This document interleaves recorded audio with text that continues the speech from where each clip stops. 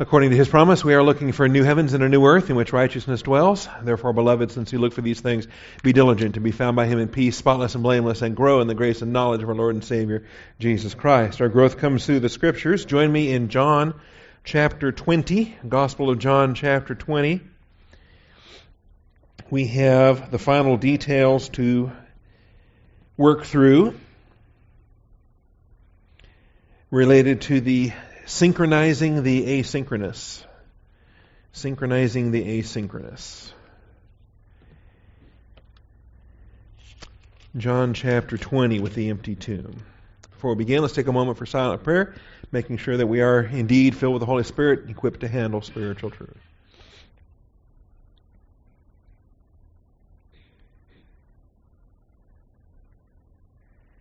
Heavenly Father, we do thank You for this morning, the privilege we have to assemble together, to study, to show ourselves approved. We ask for Your hand of blessing upon our time together. Father, open the eyes of our understanding. Give us ears to hear. Father, allow the Word of God to be received with humility, that it might be planted, Father, in good depth of soil. Clear away the stones, clear away the thorns. Father, provide good depth of soil that we might receive the Word implanted. Father, we thank You in Jesus Christ's name. Amen. All right, we are in the midst of main point 3. In the process of teaching this, there's a lot you can teach with respect to the empty tomb. There's a lot you can teach with respect to the resurrection. In so many ways, the resurrection is the essence of Christianity. If Christ has not been raised, our faith is worthless. So we're dealing with one of the central points, that Christ died for our sins and He rose from the dead. So this is really the core of who we are and why we're here. In the process of teaching this, there's a number of things that we can go into, including the fact that we are now those that worship on the first day of the week. The significance of the Lord's Day, the significance of Sunday is critical in understanding that, yes, there was doctrine pertaining to the Sabbath. Yes, that taught what it was supposed to teach during the stewardship of Israel, but it has now given way to an even greater truth, greater than the seventh day of rest, is the first day of resurrection, the first day of new things. And yes, the number 7 is a significant biblical number in countless passages throughout the Scriptures, but the number 8 is also a critical number when you study biblical numerology, and it's the number of new things. Also, secondly, the explicit Sunday resurrection is helpful to identify the Friday crucifixion. We have all of these explicit statements of the first day of the week in which He was raised from the dead, and by identifying that as the third day, then it makes it clear that Jesus died on a Friday, April 3rd, 33 A.D., for the crucifixion date. And we discussed the contrast there with folks that hold to a Wednesday crucifixion or a Thursday crucifixion, and really the only reason to try and attempt something like that is because you're trying to get a fourth day. You're trying to get 3 full days and 3 full nights, and the problem with doing that, of course, is that you end up with a fourth day, which doesn't work with all the other references to on the third day that we have throughout the New Testament. Finally, where we left off and where we are today, synchronizing the asynchronous. Synchronizing the asynchronous. Understand that in Matthew, Mark, Luke, and John, you have largely asynchronous accounts, meaning it was not the purpose of the authors to write their narrative and synchronize them with what the other gospel accounts were saying.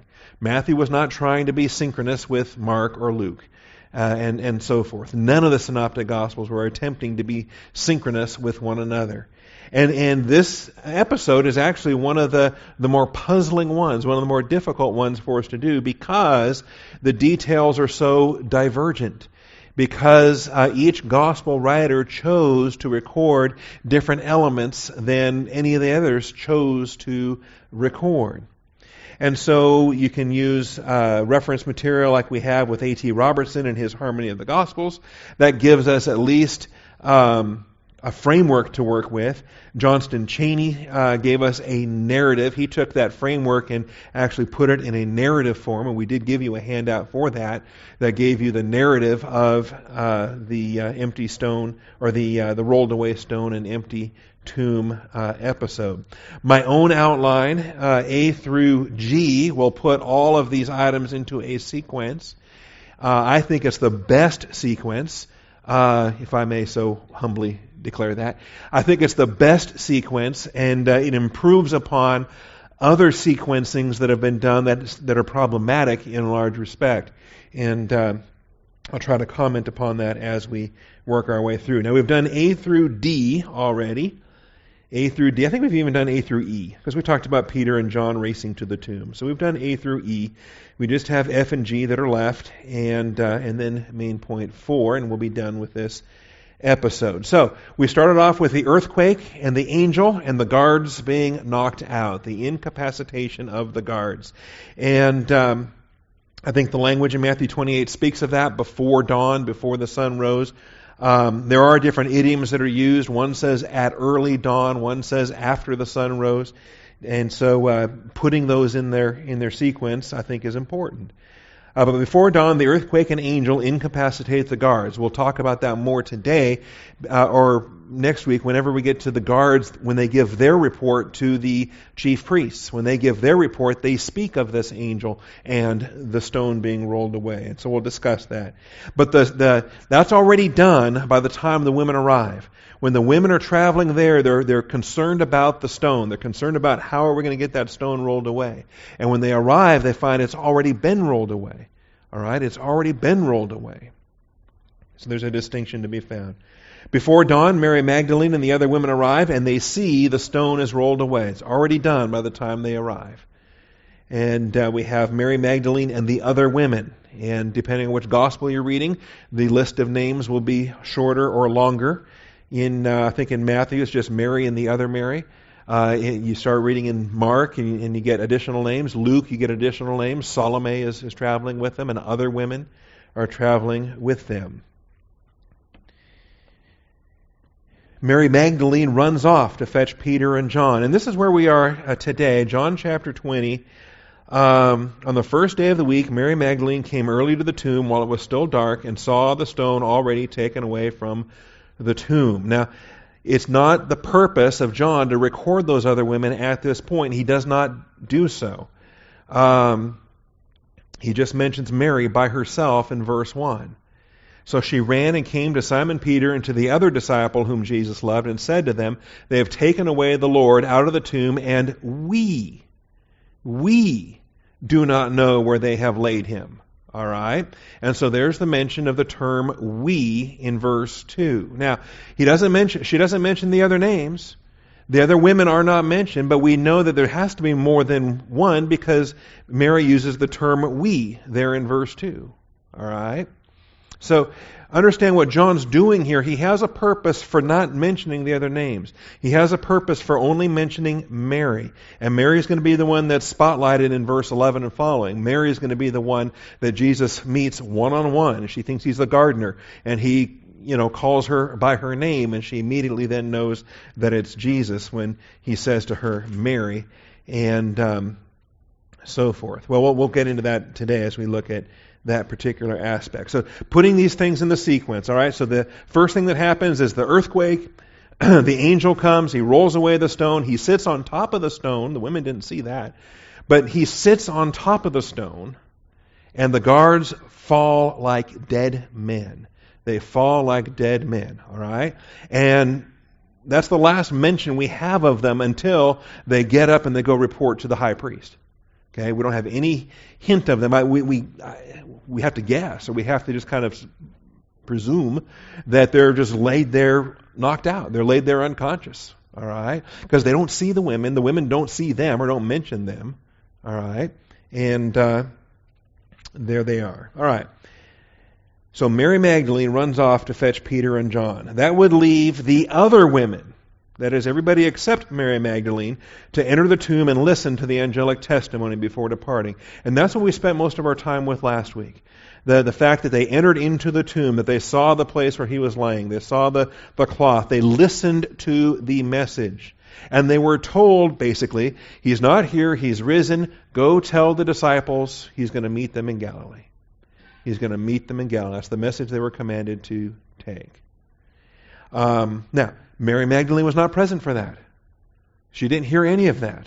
When she reports to Peter and John, the stone's rolled away, the body's missing, we don't know where they took him. She has not heard an angelic announcement about his resurrection. She has not heard an angelic announcement about tell the disciples to go to Galilee. She doesn't tell them any of that. She just tells Peter and John, the stone's rolled away, the body's gone. I think that's significant that Mary Magdalene does not hear the angelic testimony. All right.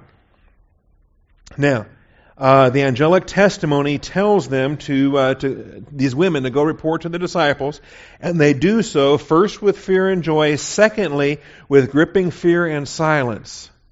And I think this is the best way to reconcile this. The different folks sequence it in different ways, and I think when they do, they've got a problem. They've got a problem. They end up with a conundrum that doesn't have an answer when they sequence it in the order they do. I think this order keeps it reconcilable. It keeps it where we validate every passage of Scripture. All right? And remember, this is where Matthew says that they went and they reported, and Mark says, no, they didn't. They were filled with fear, and they didn't say a word to anybody. Okay? Now, if that's all we have, then we got a problem. Because we've got an irreconcilable contradiction that we would struggle to make both passages true. Matthew says they reported. Mark says no, they didn't. Okay? So how do we reconcile those? Well, we put them in a sequence. We put them, say, at first they went in order to report. But then secondly, they were gripped with fear and they didn't want to say a word. Until thirdly, Jesus Christ himself shows up. And he encourages them. He removes their fear and he propels them then to go tell the disciples. And so I think if we put Matthew 28:8 first, Mark 16:8 second, Mark 28, back to Matthew again for Matthew 28 verses 9 and 10 third, I think we've got the best sequence that validates every one of these truths. Every one of these truths. Okay? And you have to do this or the Bible has a contradiction. The Bible has a lie. God cannot lie. Right? God cannot lie. So that's why we take the time to work this through. And it may seem pedantic, it may seem tedious, but it's necessary to be pedantic and tedious on occasion to where we have every word of Scripture validated. Every statement, every jot and tittle is eternally true. All right. Otherwise, I think you just end up with more of the problems. So, and also, to be fair, I think it keeps people from misreading that joy of Matthew 28:8. I think some folks misread that to say that verse turn there if you would, Matthew 28. You'll see what I'm talking about here. I won't take the whole hour to do this because we did this last week, but wouldn't hurt to look at it a second time. Matthew 28:8. Okay, they have the angelic imperative to go. Okay, and that is an imperative. Go quickly and tell his disciples that he has risen from the dead and he is going ahead of you into Galilee. So they don't have to go and tell the disciples, the tomb's empty, come look at it. They go and tell the disciples, he's risen from the dead, he's gone ahead of you to Galilee. That's their assignment. There you will see him. Behold, I have told you. So verse 8 says, and they left the tomb quickly with fear and great joy and ran for the purpose of, or to, report it to his disciples. They ran to report it to his disciples. But they don't reach the disciples in verse 8. Okay? They don't reach the disciples yet in verse 8 because Jesus meets them in verse 9. And they've not yet reached the disciples. Does that make sense? And so you look at verse 8 as a purpose clause. They ran to report it. They ran to report it. But they don't actually make that report quite yet until Jesus meets them along the way. And he says to them, stop being afraid. Do not be afraid. So what happens in between verse 8 and verse 9 that causes Jesus to come and take away their fear? Impel them to continue their journey. Okay, and I think this is where we have the indication in Mark 16:8 that on their way between the tomb and the disciples, they started to be gripped by this fear. They went out and fled from the tomb, for trembling and astonishment had gripped them, and they said nothing to anyone, for they were afraid. They said nothing to anyone, for they were afraid. I believe that verse is true. Like I believe Matthew 28:8 is true. They departed with joy to report it to the disciples, but then fear gripped them, and they didn't say a word. But then Jesus met them, Matthew 28:9. Okay? So every one of these verses is true if you put it in this sequence. Back to Matthew 28:9, then Jesus himself appears, removes their fear, and propels them to the disciples. Now, I think that his appearance to them in verse 9 is after his appearance to Mary Magdalene, but we can debate that tonight. We can debate that at our next potluck. Okay? I think that his appearance to these women follows his appearance to Mary Magdalene that we'll study today in John 20. But that does not necessarily have to be the case.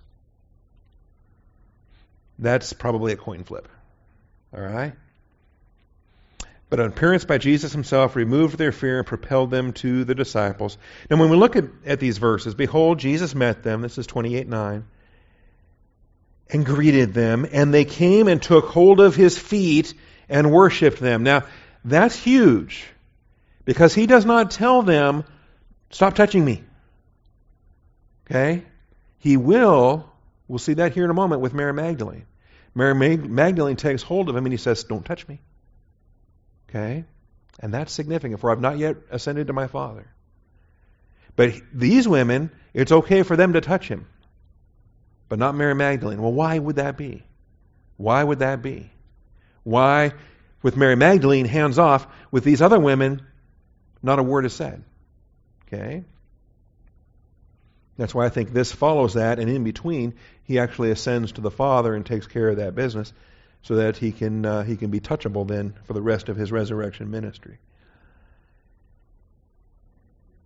All right, so the other women, minus Mary Magdalene, enter the tomb. They listen to the angelic testimony before departing. When they depart, at first, they have the fear of the Lord and joy, but then second, they were gripped with carnal fear and silence, until third, Jesus himself shows up, removes their fear, and propels them to the disciples.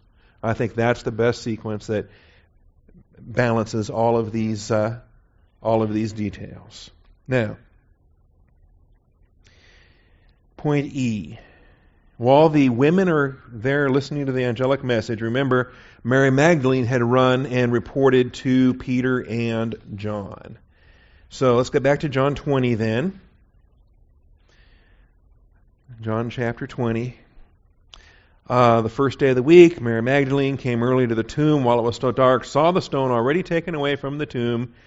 The verse doesn't say there's other women there, but we know that there are. And so she ran by herself, leaving the other women there. She ran and came to Simon Peter and to the other disciple whom Jesus loved. That's the Apostle John. We know that. He never names himself in his own gospel account.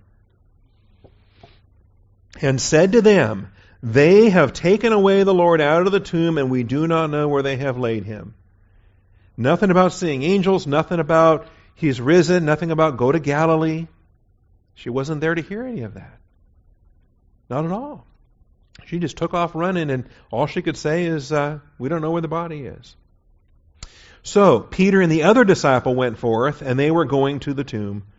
And the two were running together, and the other disciple ran ahead faster than Peter and came to the tomb first. Okay, so when Peter and John make it there, by the way, there's no angels. The other women are gone. They've already finished their message and departed. And John is younger than Peter, so he wins the foot race. Stooping and looking in, he saw the linen wrappings lying there, but he did not go in. But Simon Peter finally came caught up, right, huffing and puffing. Entered the tomb. He saw the linen wrappings lying there. Peter was not the cautious type to peer in at the door, and he's just the barge right on in, get in the middle of things kind of personality. So the other disciple who had first come to the tomb then also entered. He saw and believed. But notice, there's no angel. There's no message. There's no, behold, he is risen. Go and tell his disciples that he'll meet them in Galilee. These are his disciples. The angels have already delivered their message to the women to go and report that to the disciples. And the angels left. The angels have no reason to hang around an empty tomb, right? Why would they linger any longer? They've already accomplished their assignment. They delivered their report to those women and they went back to heaven. They're done. All right. So they're both standing in the tomb. He saw and believed. Verse 9, for as yet they did not understand the scripture, that he must rise again from the dead. Stop to consider. No matter how many times he told them, he taught them the doctrine, they didn't understand it. Not until this very moment. They didn't understand it because they didn't want to understand it. They didn't want to listen to the resurrection message because they didn't want to listen to the crucifixion message. So the disciples went away again to their own homes. To their own homes. Okay. So that's where we left off. But now Mary was standing outside the tomb weeping. So we don't know if she just ran slower than Peter. It took her that long to get there. We don't know if,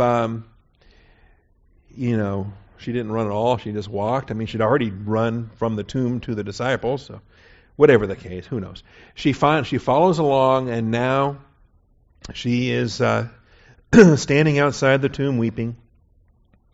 And, here's more angels. That's right.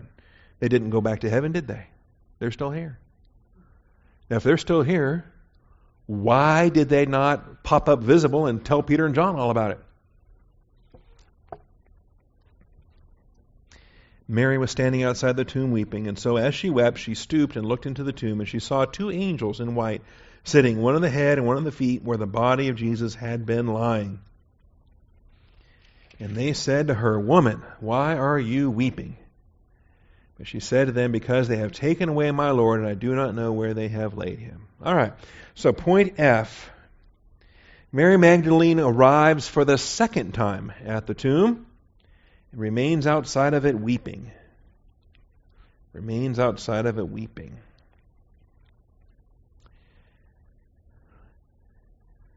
She sees two angels, then meets the Lord. All right, she sees two angels, then meets the Lord. Boy, that point is wordy. I should have broken that up.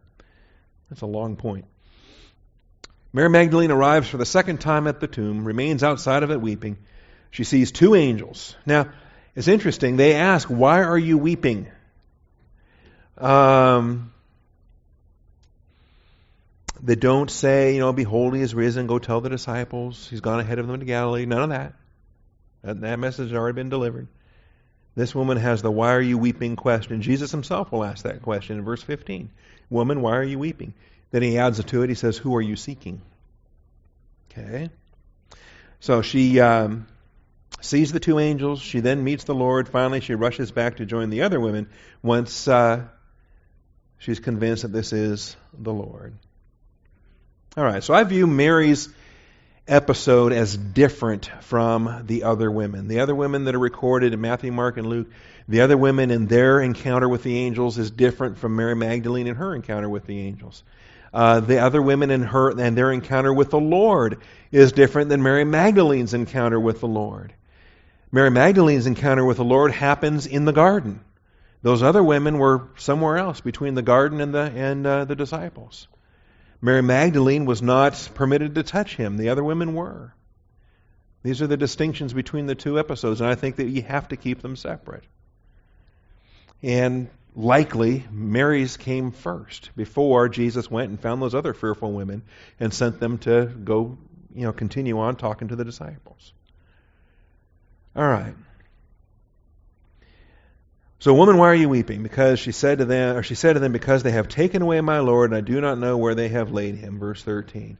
So she has no understanding of the resurrection. She thinks it's just a missing corpse. That somebody has taken his remains, and she wants to know where. When she had said this, she turned around and saw Jesus standing there, and did not know that it was Jesus. And so he has the same question, but then he adds to it. Okay? Because the answer she gave those guys was wrong. So he asks the question again, but he adds to it. Try to get a different answer. Woman, why are you weeping? Whom are you seeking? And supposing him to be the gardener, she said to him, Sir, if you have carried him away, tell me where you have laid him, and I will take him away. I don't know where she's going to put him, but, she's got some kind of idea, some place in mind. We'll bury him somewhere else. If I bury him where I know where he is and nobody else knows where he is, then, he'll stay hidden and they'll quit stealing his body. But then Jesus said to her, Mary. One word. Mary. Now, he already had two questions. Woman, why are you weeping? And whom are you seeking? And she doesn't recognize his voice in either of those questions, doesn't recognize him in either of those questions. But all he has to say is Mary. And she turns and says to him in Hebrew, Rabboni. So however he said it, whatever his tone of voice is, whatever his inflection is, whatever his their familiarity with each other. Okay, I suspect that it was just probably the way that he said it. It's probably maybe it was just a unique little way that he always said her name. Okay. However the case, who knows? My sister's name is Mary, and I tease her quite a bit with different ways I talk about her name. And maybe this was something similar. Maybe this was just, the way that he said it. Nobody else said it like that. Nobody else ever says it like that. Okay. Maybe most other people didn't call her Mary. Maybe they just call her whatever, Magdalene or something. But Jesus called her Mary, and she knew it was him based upon how he said it. So she turned and said to him in Hebrew, Rabboni, which means teacher. And I find it interesting. If she said to him in Hebrew, what was he talking to her with? All right. And Jesus said to her, Stop clinging to me, for I have not yet ascended to the Father. Now that right there, goodness, we should take time with that. Stop clinging to me, for I have not yet ascended to the Father. But go to my brethren and say to them, I ascend to my Father and your Father, and my God and your God. Notice, she has a different message than the other women. The other women are supposed to show up and say, Go to Galilee, he'll meet you there. Mary's message is, I'm ascending to my Father and your Father, my God and your God. Report that. Okay? And this is why I teach multiple ascensions. I teach at least 3 ascensions of Jesus Christ. The final one where he was seated at the Father's right hand and he's now in session as head of the church. But he had 2 ascensions prior to that. He had to lead captivity captive. He had to cleanse the heavenly temple. All right? Those 2 activities had to take place. And one of them at least happens in between here and when he shows up to those other women, because then he's got no problem with them touching him. All right. So Mary Magdalene came, announcing to the disciples, I have seen the Lord, and that he had said these things to her. I have seen the Lord, and he had said these things to her. The other women have a report of the Lord as well, but their report is not about ascending, but going to Galilee. All right. So does that make sense? All right. So she finally rushes back to join the other women in telling the disciples about the risen Lord. So Mary Magdalene came announcing to the disciples, I have seen the Lord, that he had said these things to her. Now let's go ahead and also look at Luke 24, because I think this now puts it together, Mary Magdalene and these other women. Luke 24.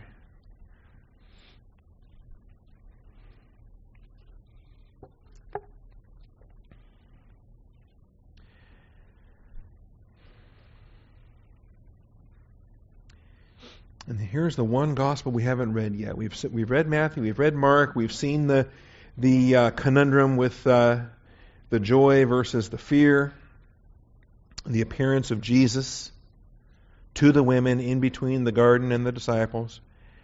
Now we have, again, first day of the week, early dawn, coming to the tomb bringing spices. They found the stone rolled away from the tomb. When they entered, they did not find the body of the Lord Jesus. Okay, and we understand that in the meantime, Magdalene took off. While they were perplexed about this, behold, two men suddenly stood near them in dazzling clothing. The women were terrified, bowed their faces to the ground. The men said to them, "Why do you seek the living one among the dead? He is not here, but he is risen. Remember how he spoke to you while he was still in Galilee, saying, the Son of Man must be delivered into the hands of sinful men and be crucified, and the third day rise again." And they remembered his words, and returned from the tomb, and reported all these things to the 11, and to all the rest.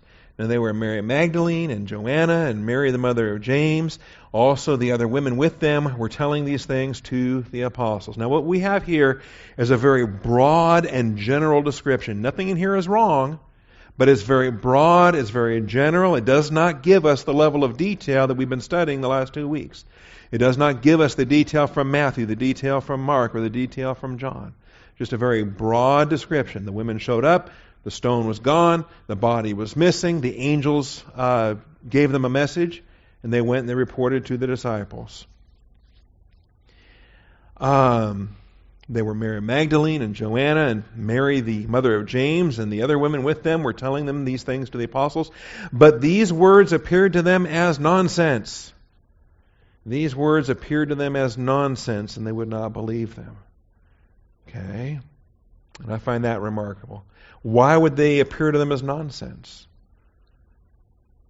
Well, I think if you do the homework and you study the details from Matthew, the details from Mark, the details from John, perhaps we could understand the nonsense, because you got this crowd of women saying, "We saw the Lord, and he said to tell you to go to Galilee." And then Mary Magdalene says, "Well, I saw the Lord, and he said he was ascending to the Father." And these words appear as nonsense. And Peter and John, by the way, have already been there in the empty tomb. They didn't see nothing. They just saw the face cloth, and that no angel spoke to them. They didn't see the Lord. These words appeared to them as nonsense, and they would not believe them. But Peter got up and ran to the tomb. Now, there's no mention of John at this point. Most everybody takes this as a repetition of John's account. I wonder. I suspect that this is now Peter's second trip back to the tomb. Now, this is a different trek than John. John doesn't go this time, but Peter does. Peter got up and ran to the tomb, stooping and looking in. He saw the linen wrappings only. He went away to his home, marveling at what had happened. Now, whether I think G is a second trip. If it's the same as E, then okay. I won't fight with you on that. And it may very well be the same. Except that Mary Magdalene is mentioned there in verse 10 as being among the women giving the report. And when Peter and John were in the tomb, Mary Magdalene had not yet encountered the gardener. Right? So, in my mind, verse 12 there is Peter's second trip back to the tomb. He does not see the Lord there, but he does meet him at some point. Now, the gospel record does not describe this, but at some point, Peter does come face to face with the Lord. And we know this because of 1 Corinthians 15:5. 1 Corinthians 15:5.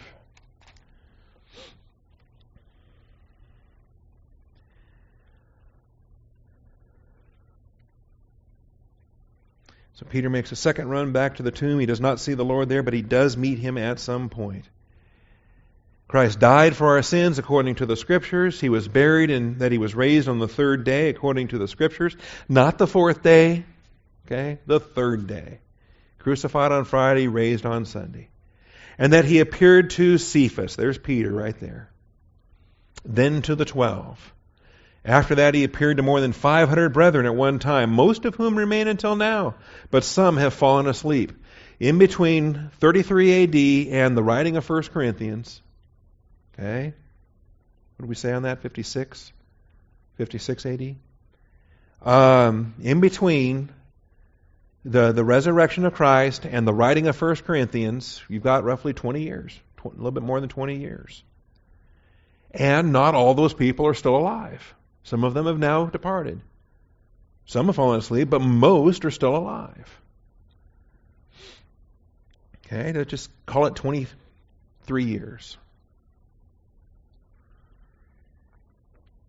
Okay, that's almost as long as we've been married. How about that? Or 22 years. Okay. Anyway, but I mean, think about it. What do you remember from 23 years ago? And are there people that aren't here anymore that were here back then? They were here back then. They saw it. You know, we've got wedding guests that aren't here anymore. They're in heaven now. Same thing there.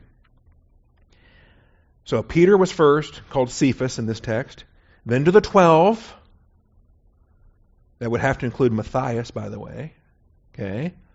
After that, he appeared to more than 500 brethren at one time. Why do you think he went to Galilee? See, this mountain is necessary for the commissioning of these resurrection witnesses.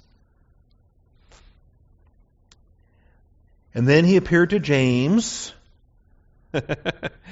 Finally, now his human brothers, his half brothers, the other sons of Joseph and Mary. He appeared to James, then to all the apostles. You realize there's more than just the 12. Okay? The 12 are the 12, but then there's James, there's all the apostles that are mentioned. And last of all, as to one untimely born, he appeared to me also. The final commission to apostolic ministry was the Apostle Paul on the Damascus Road. There was never again a call to apostolic ministry after the Apostle Paul on the Damascus Road. So there we have it. All right.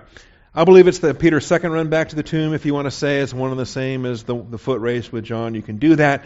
I just think it's a better sequencing because Mary Magdalene is a part of this report in Luke. And she does not have the ability to make that report until after Peter and John are in that tomb. So, anyway, I think it's best to view that as a second trip. Now, the main message, point 4. The main message from the angels and the Lord is for the apostles to meet him in Galilee. The main message from the angels and the Lord is for the apostles to meet him in Galilee. That's the main message that was given to those women, to those fearful women that we read about in Matthew and Mark. They, and we've seen it already in Matthew 28 and Mark 16. The main message from the angels and the Lord is for the apostles to meet him in Galilee. I don't think I need to read both of these again, but Matthew 28. It is interesting that he appears to women first. We talk about that as a apologetic, as evidence for the reliability of the resurrection record against those that would accuse it of being a fraud. Those even to this day that maintain that the resurrection was a fraud, it was a hoax, the disciples stole the body. The idea that this is a fraud perpetuated by the apostles who are trying to start a new religion, makes no sense, because if indeed they were perpetuating a fraud, they would not damage their own testimony by using women as their primary witnesses. All right, because in the culture of the day, the testimony of a woman was not considered reliable. Was not as worthy as the testimony of a man. And even to this day in the Muslim world, the whole idea of the woman's testimony, it takes 4 women to equal one testimony of a man under Muslim law. Okay, because that's just how deficient the woman is in the Muslim way of thinking. So if there was fraud at work, if the disciples were gimmicking the whole thing and perpetuating a hoax and creating a brand new religion of their own invention, they would not have used women as their first witnesses to the risen Christ. All right, that's what makes it such a reliable aspect. All right, Matthew 28. The message is simple: Go tell his disciples. He's risen from the dead. Behold, he's going ahead of you into Galilee. Same thing with Jesus. Verse 10, do not be afraid. Go, take word of my brethren to leave for Galilee. There they will see me. There they will see me. So the message is simple. That's the main message. Meet me in Galilee. Meet me in Galilee. That's the main message from the angels and from the Lord himself when he meets these women there on the way. Now, why Galilee? Well, I believe they're going to assemble there on a mountain. As they assemble there on the mountain, they're going to receive the Great Commission. What happens next in Matthew 28? They proceeded to Galilee. Okay? Look at verse 16. But the 11 disciples proceeded to Galilee. Why? To the mountain which Jesus had designated. Through whom? Well, through these women. And when they saw him, they worshipped him, but some were doubtful. And Jesus came and spoke to them, saying, all authority has been given me in heaven and on earth. Now, this is another indicator why I believe that there was an ascension. There was an ascension in between. And now he comes back with all authority has been given me in heaven and on earth. Go therefore and make disciples of all nations. We teach the Great Commission a lot. We're teaching it right now in the process of the evangelism class on Sunday nights. But put it in its context is the reason why we're under a Great Commission is because Jesus Christ himself has ascended and is now returning with that commission from the Father. Go therefore and make disciples of all the nations, baptizing them in the name of the Father and of the Son and of the Holy Spirit, teaching them to observe all that I commanded you, and lo, I am with you always, even to the end of the age. The commissioned witnesses of his resurrection. So they will assemble on a mountain to receive the Great Commission. And I think this is the not just the 12. He appeared to Cephas first, then the 12. Also to more than 500 at one time. This large venue allows for more than 500 disciples to see him at one time. Other than the temple, or maybe the hippodrome, or Pilate's praetorium. Those are, how many places were there in Jerusalem where 500 disciples could gather at one place? Okay, there weren't many. And most of them were off limits. Pilate wasn't exactly going to allow them to have the praetorium. Okay? And, gathering in the temple doesn't seem to be a bright idea. Okay? This is a private commissioning. He doesn't appear to everybody. He's only appearing to those that he's calling as witnesses. And I think that's significant. In fact, let's go back to, we've got a few minutes. Let's look at Acts chapter 5. We came across this in a different class last week, and it really hit me at how valuable this is. Acts chapter 5. At how the witness that they have here in this chapter, that he was raised and he was granted to become visible. Raised and granted to become visible. And the role of the disciples now in preaching that. How we must obey God rather than men, and this.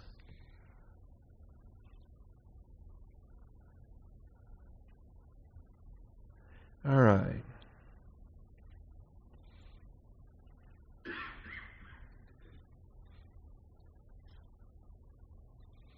Now I'm not seeing the verse I wanted to highlight. And this will teach me.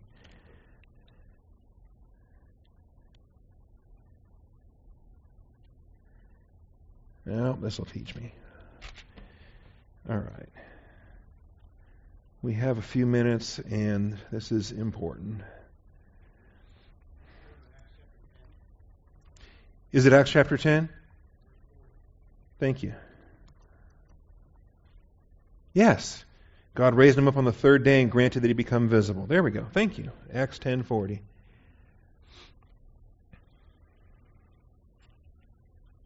We were there the other day too. There we go.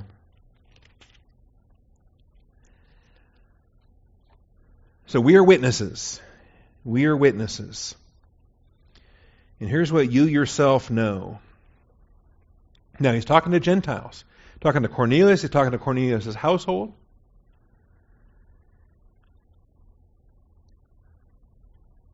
All right.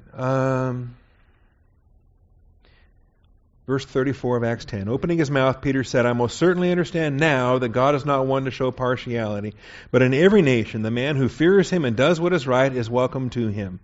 The word which he sent to the sons of Israel, preaching peace through Jesus Christ, he is Lord of all. Okay? And this is what we have. We have been justified by faith. We have peace with God. You yourselves know the thing which took place throughout all Judea, starting from Galilee after the baptism which John proclaimed. You know of Jesus of Nazareth, how God anointed him with the Holy Spirit, with power, how he went about doing good and healing all who were oppressed by the devil, for God was with him.